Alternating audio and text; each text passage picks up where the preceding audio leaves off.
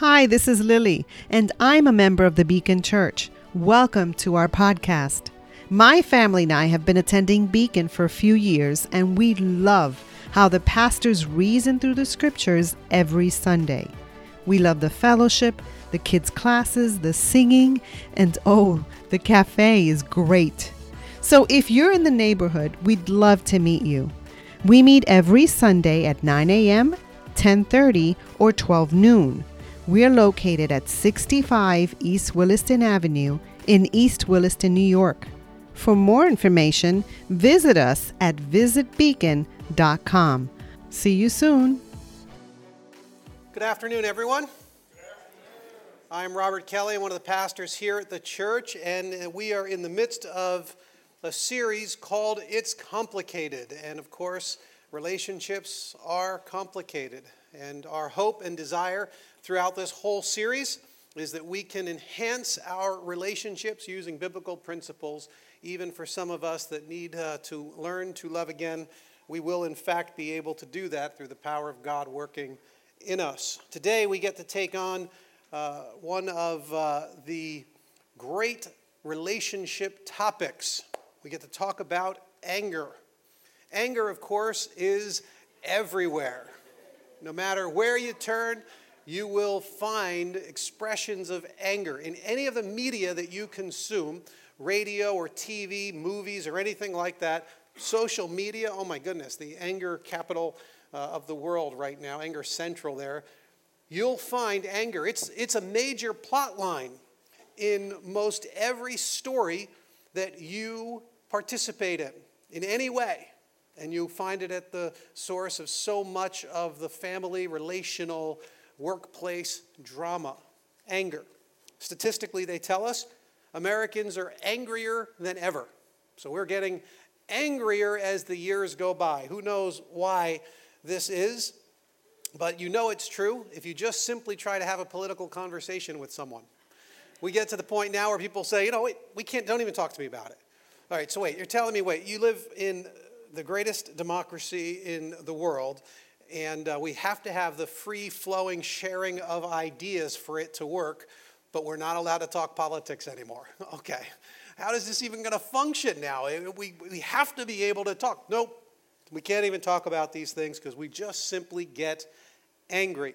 One website said that New York is often listed in the angriest cities in America. And I actually got angry at that we were not first.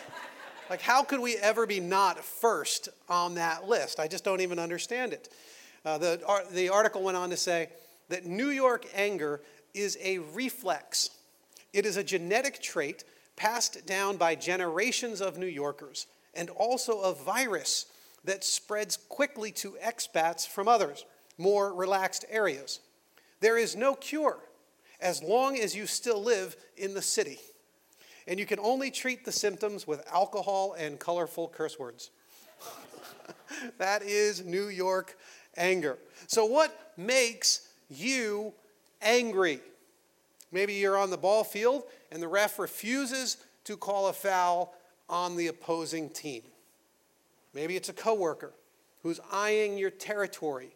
They're setting their sights on your accounts.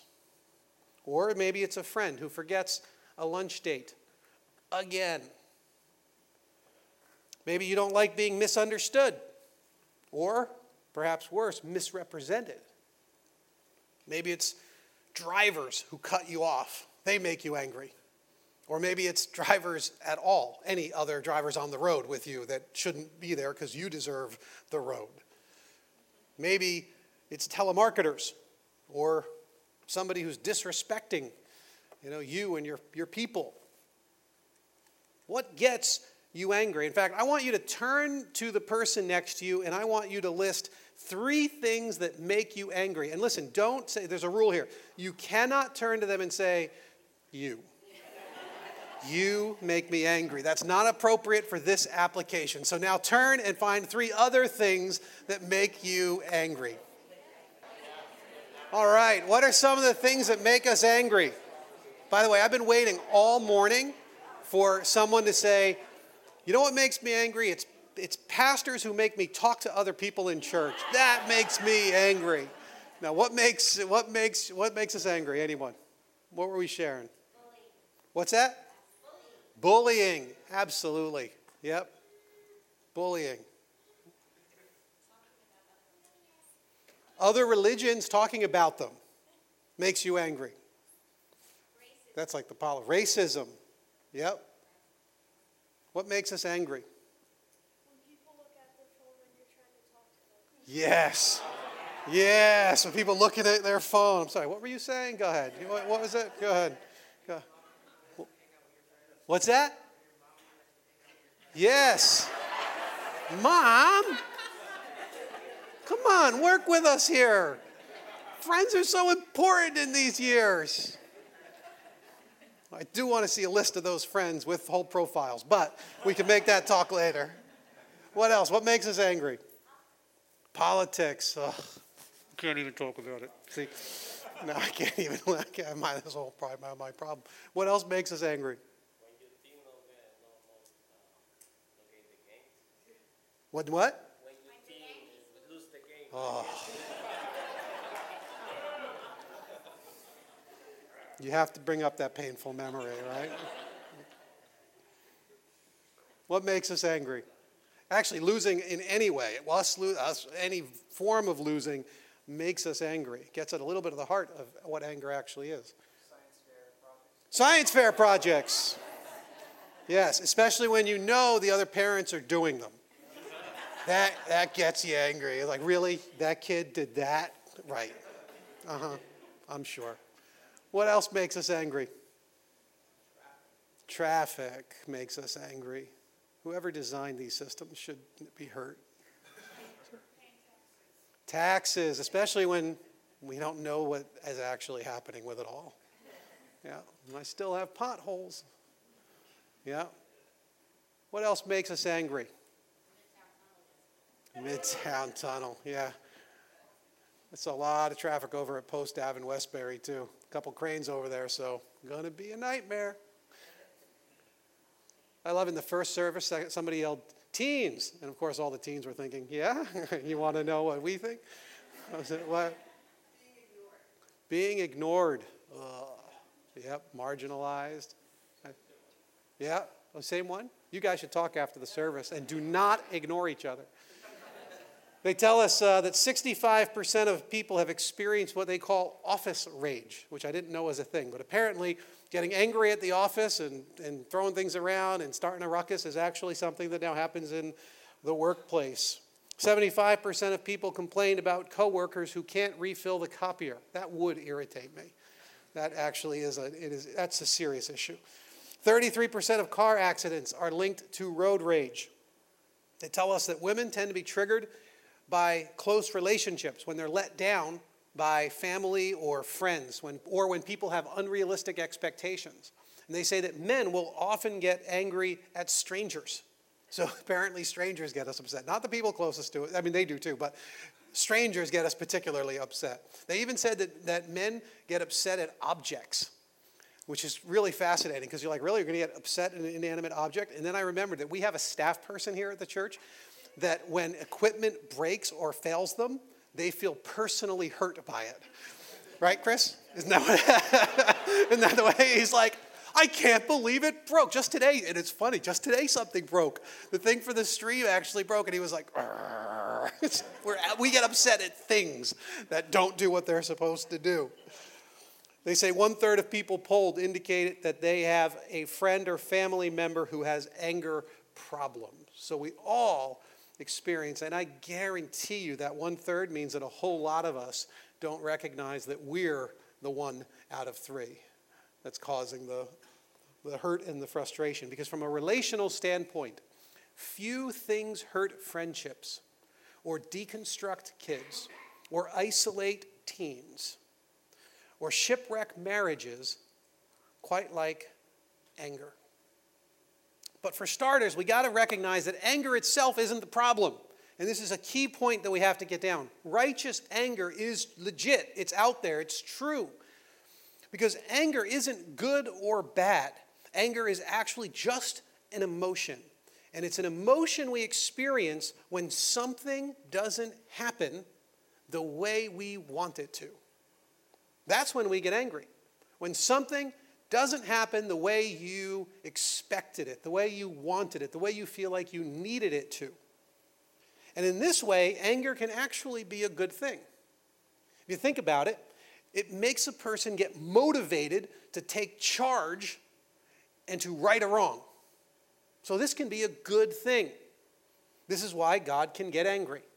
In Psalm 7:11, it says, God is a righteous judge, a God who displays his wrath every day. How could God have wrath every day? Because there's injustice in the world every day. Of course he would be upset. Whenever he sees that injustice, why would he not get angry? You would hope he gets angry at injustice. Just like, of course, Jesus did in Mark 3. The people there didn't want him to heal a person on a particular day. He looked around at them in anger and, deeply distressed at their stubborn hearts, said to the man, stretch out your hand. But he was angry at their hard-heartedness. And it's not even that we get too angry. That's not really the category that I want us to create. Because in fact, I wish we were more angry at the right things. There's all sorts of things in this world. You want to fight against sex slavery? Then get angry about it. Then you'll do something. If you want to help end global poverty, then get angry. If you want to stop the polluting of our environment, get angry and get moving toward that end. If you want to fight racism, get angry. You see, we have to get the anger. This can be a good thing. It can be a catalyzing thing. And yet, when you get into the rest of the scriptures, you start to find out there's all sorts of warnings about anger. So it's there, it can be good, but it can also be very, very bad. So take a look at Proverbs 14:17. Open up there and keep it open there because we're going to be in Proverbs 14 a little bit later as well. Proverbs 14:17. And it's important for us to recognize that anger has a very dark, dark side to it that can be unbelievably destructive. Proverbs 14:17. He tells us that a quick-tempered person does foolish things, and the one who devises evil schemes is hated. A quick-tempered person does foolish things, and the one who devises evil schemes is hated. We can't be quick-tempered. Largely, we're going to be idiots if we are, the scriptures tells us. That's what foolish things, that's what they mean. Up on the screen, I've got another proverb, Proverbs 22. Do not make friends with a hot-tempered person. Do not associate with one easily angered. They tell us that we can learn their ways, become like them if we're not careful. We get ensnared into all of the chaos they create. Proverbs 29. An angry person stirs up conflict, and a hot-tempered person commits many sins. This and many other warnings exist in the scriptures about anger. By the way, of course, researchers now recognize that that chronic anger is actually damaging to our bodies, which of course the scriptures had told us 3,000 years ago. So the Bible's always recognized this and known that. And today researchers tell us, no, it's true. Like, yeah, we knew that, but it is true. Like because it's all a biochemical response, they have linked chronic anger to heart disease, high cholesterol, depression, anxiety, sexual dysfunction, emotional withdrawing, panic attacks. This applies even for people that don't recognize themselves as angry. They might not realize it because they've put anger so far down. It's more of a secret, unresolved, below the surface anger. And it will still have these negative health effects. Maybe you'd say, I'm not an angry person. I'm frustrated. Okay. I'm irritated all the time. You got to be careful. You might be dealing with anger issues.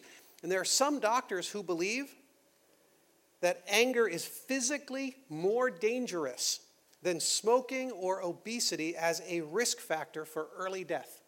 They're putting it right up there with the top killers, saying, guys, got to be careful. You hold on to this anger, and this is a problem for us. So what happens when anger is triggered? Now, this is helpful for us because when anger is triggered, you first feel it as an emotion. And as an emotion, it's neutral. We haven't decided anything about it yet. Is it right or is it wrong? It's just there. It's just letting you know that something isn't right in your world. But that doesn't necessarily mean anything yet. What has to happen now is an appraisal. But if you make a wrong appraisal, so you feel the emotion and then you think to yourself, well, this is right, I'm justified, or you don't think at all, it will inevitably lead to a bad response. If you're not careful, this is what takes place. You run from an emotion and you nearly jump to a bad response almost instantaneously. And what took place in there is somewhere in there you had a wrong or inadequate appraisal of the emotion that was welling up in you. And you've seen this if you're a parent. I know there were some years ago where, I don't know what happened. It was in one of those moods, and I went home, and I was just yelling at everyone.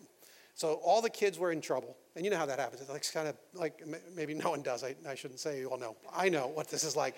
And so I'm yelling at one, then I'm yelling at the other, and I'm yelling at all three. And then finally I see the dog like hiding in the corner, and you realize you're on a rant, and I'm like, ay, what is going on here, right? And so later on I cool down, and I go back through the whole thing. And I couldn't find anything that I should have been angry at. I was wrong. The response was there. I felt it emotionally, and I thought that one of them had triggered it. But later on, when I was honest with myself, it wasn't one of them. I was probably just in a bad mood. I was probably thinking about something, from earlier in the day, and I was just set off. That I had a wrong appraisal, and I jumped right into this whole area of bad responses. But you can go the other way. Once you identify the emotion, you can actually do a right appraisal of it. And you can ask yourself, what's going on here? What's the genesis? What's causing this? And that right appraisal is so essential because now you're actually going to be able to formulate a good response. We had a situation where there was like this fight that was going to break out in the parking lot. We were leaving here one Sunday. We went to go eat over at like the Source Mall at one of those restaurants. And the kids were really young at the time. And in the parking lot, there were these two guys arguing toe-to-toe, screaming at each other, pointing fingers over a parking spot. And there was an older lady that was a part of it, and she was trying to pull them away, and I could see her like getting elbowed or knocked down or something. I'm like, oh yeah, this is a bad situation. There's all sorts of families all walking around here trying to like grabbing their kids and scurrying, running off in the other direction. I'm like, this is not a good scene. Like somebody needs to help this like de-escalate. And so I decided that's what I would do. So I walked over there and I sent my wife and kids on ahead toward the restaurant, and I said, hey guys, listen, obviously, and I was more like this because they were big. I was like, hey, listen, this is kind of like, obviously nobody wants to fight. We don't want to have a big brawl here. And now that I'm in it. Like now it's going to be a three-way brawl, and we don't really want to have to do that. And, my kids are here. They don't want to see me laying down on the ground bleeding. And I'm sure you guys do. Let's all go in. We're having dinner, having a lunch. Come on.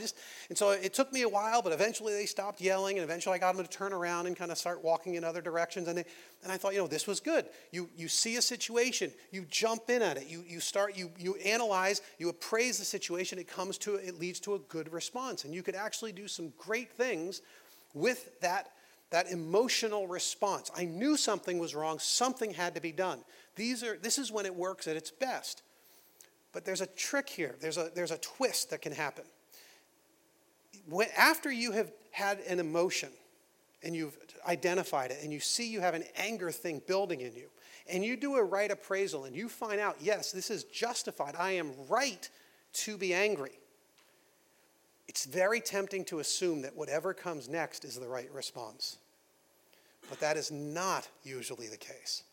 Very often it leads to the wrong response. See, you could actually identify this and say, this is wrong, you have hurt me, and I am justified in getting angry, and now whatever comes is your fault.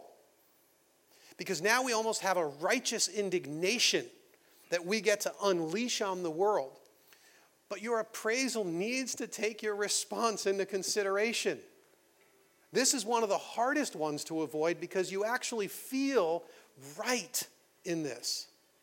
But of course, we don't want to do this this bad response out of the right appraisal. You can just tell him I can't take that? Oh, just tell him I'm busy. I'm preaching. I can't really take it right now. So we need to get angry for the right reason, and we need to express it in the right way, and a failure to do this wrecks relationships. Right reason, in the right way, and our failure to do this will wreck our relationships. So let's open up to Proverbs 14 now, 29, and see what it says. Proverbs 14:29. You should be right there. And it says, "Whoever is patient has great understanding, but one who is quick-tempered displays folly." Whoever is patient has great understanding, but one who is quick-tempered displays folly. So here's the thing about patience. Patience lets anger think. It gives it some time. It gives it the space it needs to breathe. Now, when I talk about patience when it comes to anger, I have to tell you what it doesn't mean, okay? Because we fall into a lot of traps. When I'm talking about patience, I'm not talking about waiting and waiting and waiting until the boiling point until you finally explode all over someone. I was patient and now I'm not. That's not patience. That's not what it actually looks like. And it doesn't mean that you put up with anything and everything all the time. That's not patience either.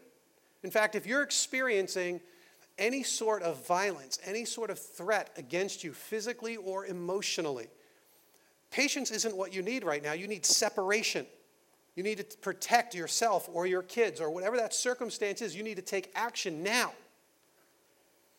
Patience doesn't mean that you bottle it up and just hold it in. You know, when a person denies their anger like this, it goes underground. It goes inward. And this is a terrible circumstance. Some people will even call depression anger turned inward. You're just angry now internally only and often at yourself. This kind of anger needs to be forced to the surface. So what are we saying when we talk about patience? Imagine for a moment that you have a trigger, right? The trigger is whatever is triggering the anger response in you. Whatever it is. And when this happens, we say, I got angry because. And that's the first question you have to have. Is that true? Did I get angry because you? Or did I get angry because my expectations weren't met? Am I supposed to be angry? Is my anger that's welling up inside me even right? You see, you start to ask questions even at the trigger point. Because immediately after the trigger, we're going to run to our response. And this is what normally takes place. Triggered, response. And this happens in the blink of an eye. And when the Bible talks about patience, I think what he's asking us to do is to create some room. Now, if you read this, it says, whoever is patient has great understanding. Whoever is patient has great understanding. But the one who's got he says, quick-tempered is a fool or displays folly. I don't think that you need to gain understanding in order to be patient. I think the patience is what breeds the understanding. What I mean by that is go after the space. Create the space. Because you need to create the space for understanding to grow. And so what happens between the trigger and the response is you're going to create as much space as you can. This is patience. And the more you have of it, the more understanding you can bring into your conflicts. The more understanding you could bring into every circumstance where anger is starting to well up inside you. You get to start asking questions about your trigger. You get to say, am I really supposed to be angry? Should I have been angered by this? Is there something why they're angry at me? They're angry at me. Why are they angry at me? Do they have a right to be angry at me? Did I do something that was deserving of their anger? We start to ask questions to gain understanding. Why might they have acted this way? Maybe you get a little bit of understanding about their circumstance and what they've been going through. And that gives you a little bit more space. What are my expectations? Maybe I'm the one. Maybe I actually had unrealistic expectations in this situation. And if that's the case, this emotional response in me isn't going to help us or do any good.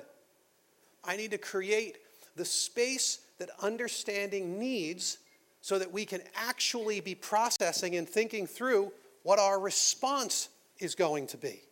Create as much space as we can. I think that's patience. And giving an appraisal in these moments, an appraisal of the trigger, an appraisal of the response will be key. Because you'll be giving the other person the benefit of the doubt. You'll be keeping the lines of communication open. And the ability to control one's emotions and express them at the right time and in the appropriate way, to the appropriate degree, it's a key part of wisdom.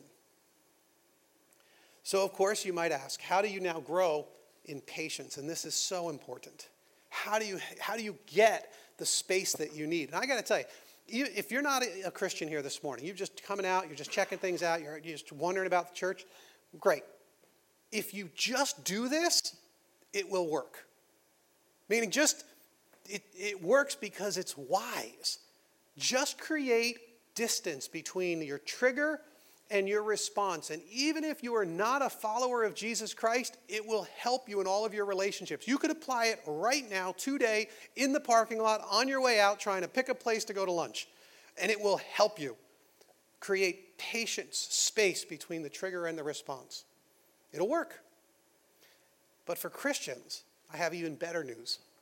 Because the scriptures teach us that patience comes from walking with Jesus. It's not just that it's smart and that it's wise. It is. But it comes from walking with Jesus. And if you're a follower of Christ, then we have been given what we need to let our patience grow and our understanding thrive.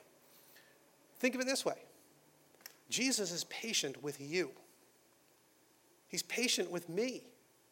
He doesn't give me what I deserve. He doesn't lash out at me like he ought to, like I deserve. He's patient with me. God is not willing that any should perish. He's patient with all of us. And we have been shown unbelievable mercy and patience and grace at the cross, where his love and his forgiveness have been given to us in the most undeserved way. And the scriptures ask us, can't you do the same for others? You've experienced that kind of patience, can't you do it for others? See, as followers of Christ, we have an example that we have already been the beneficiaries of this kind of incredible patience. He turned his anger into something constructive, and we can as well. Now, you might say, yeah, but I can't change because, I'm Italian, right? Or I can't change because, I'm Spanish, I'm Colombian, I'm Puerto Rican. You don't understand. It's in our blood. The Italians, they think it's in the marinara. Like, it's just how it is. How many times I've heard how many different ethnicities say, well, the reason we do this is because and they put whatever ethnicity is that they want to. My goodness, think of what we're saying as followers of Christ. Here's the best news in the world.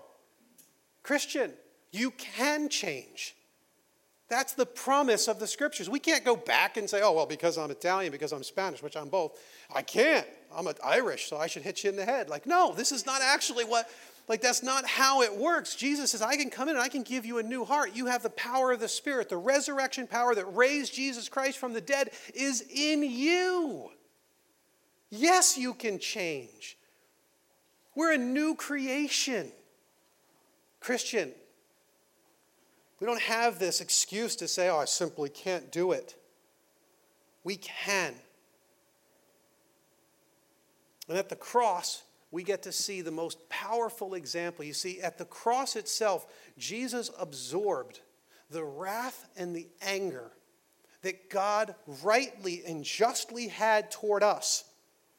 And that anger was poured out on Jesus so that it would not be poured out on us. We have been given the patience of God. His anger, his wrath has been exhausted at the cross for us. And Jesus, he absorbs this wrath, he absorbs this anger, and he doesn't bounce it back into the world. It dies in him on the cross. Just think about that. The most perfect, the most innocent man, free of sin, that the world has ever known.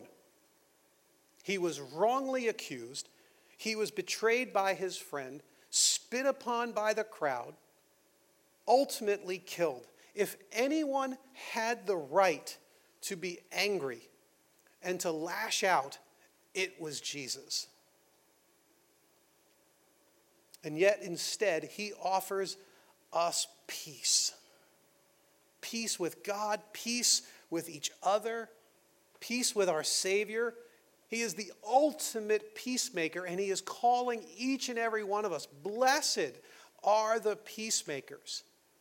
We can do this. We can actually bring the patience of Christ into our world, into our relationships. We can even absorb and not throw back into the world the anger. It can die in us as it dies in Christ. We can do that. We can do it in all of our relationships. We can do it each and every day, and we have the power of the Spirit to make it real. I'm going to ask the band. They're going to come up and they're going to play a song for us here and lead us into the Lord's table. And as they do, I just want to say a word of prayer for us. Lord, I'm just asking that through your word here, and through the songs we sing, and through the coming to the Lord's table and the prayers, Father, we're just asking that you would do this transformative work in our hearts. We want to be more and more like Jesus, and you've promised us that you will transform us into the image of Christ, and that's what we want, Lord. We don't want to hold on to our old, damaged, broken, and hurtful ways. We want to become new creations. We want to build our lives upon the foundation that is Christ. We want to depend on you and turn to you and all of these things. Father, give us the presence of your Spirit so we might create patience that breeds understanding so that we might represent you well.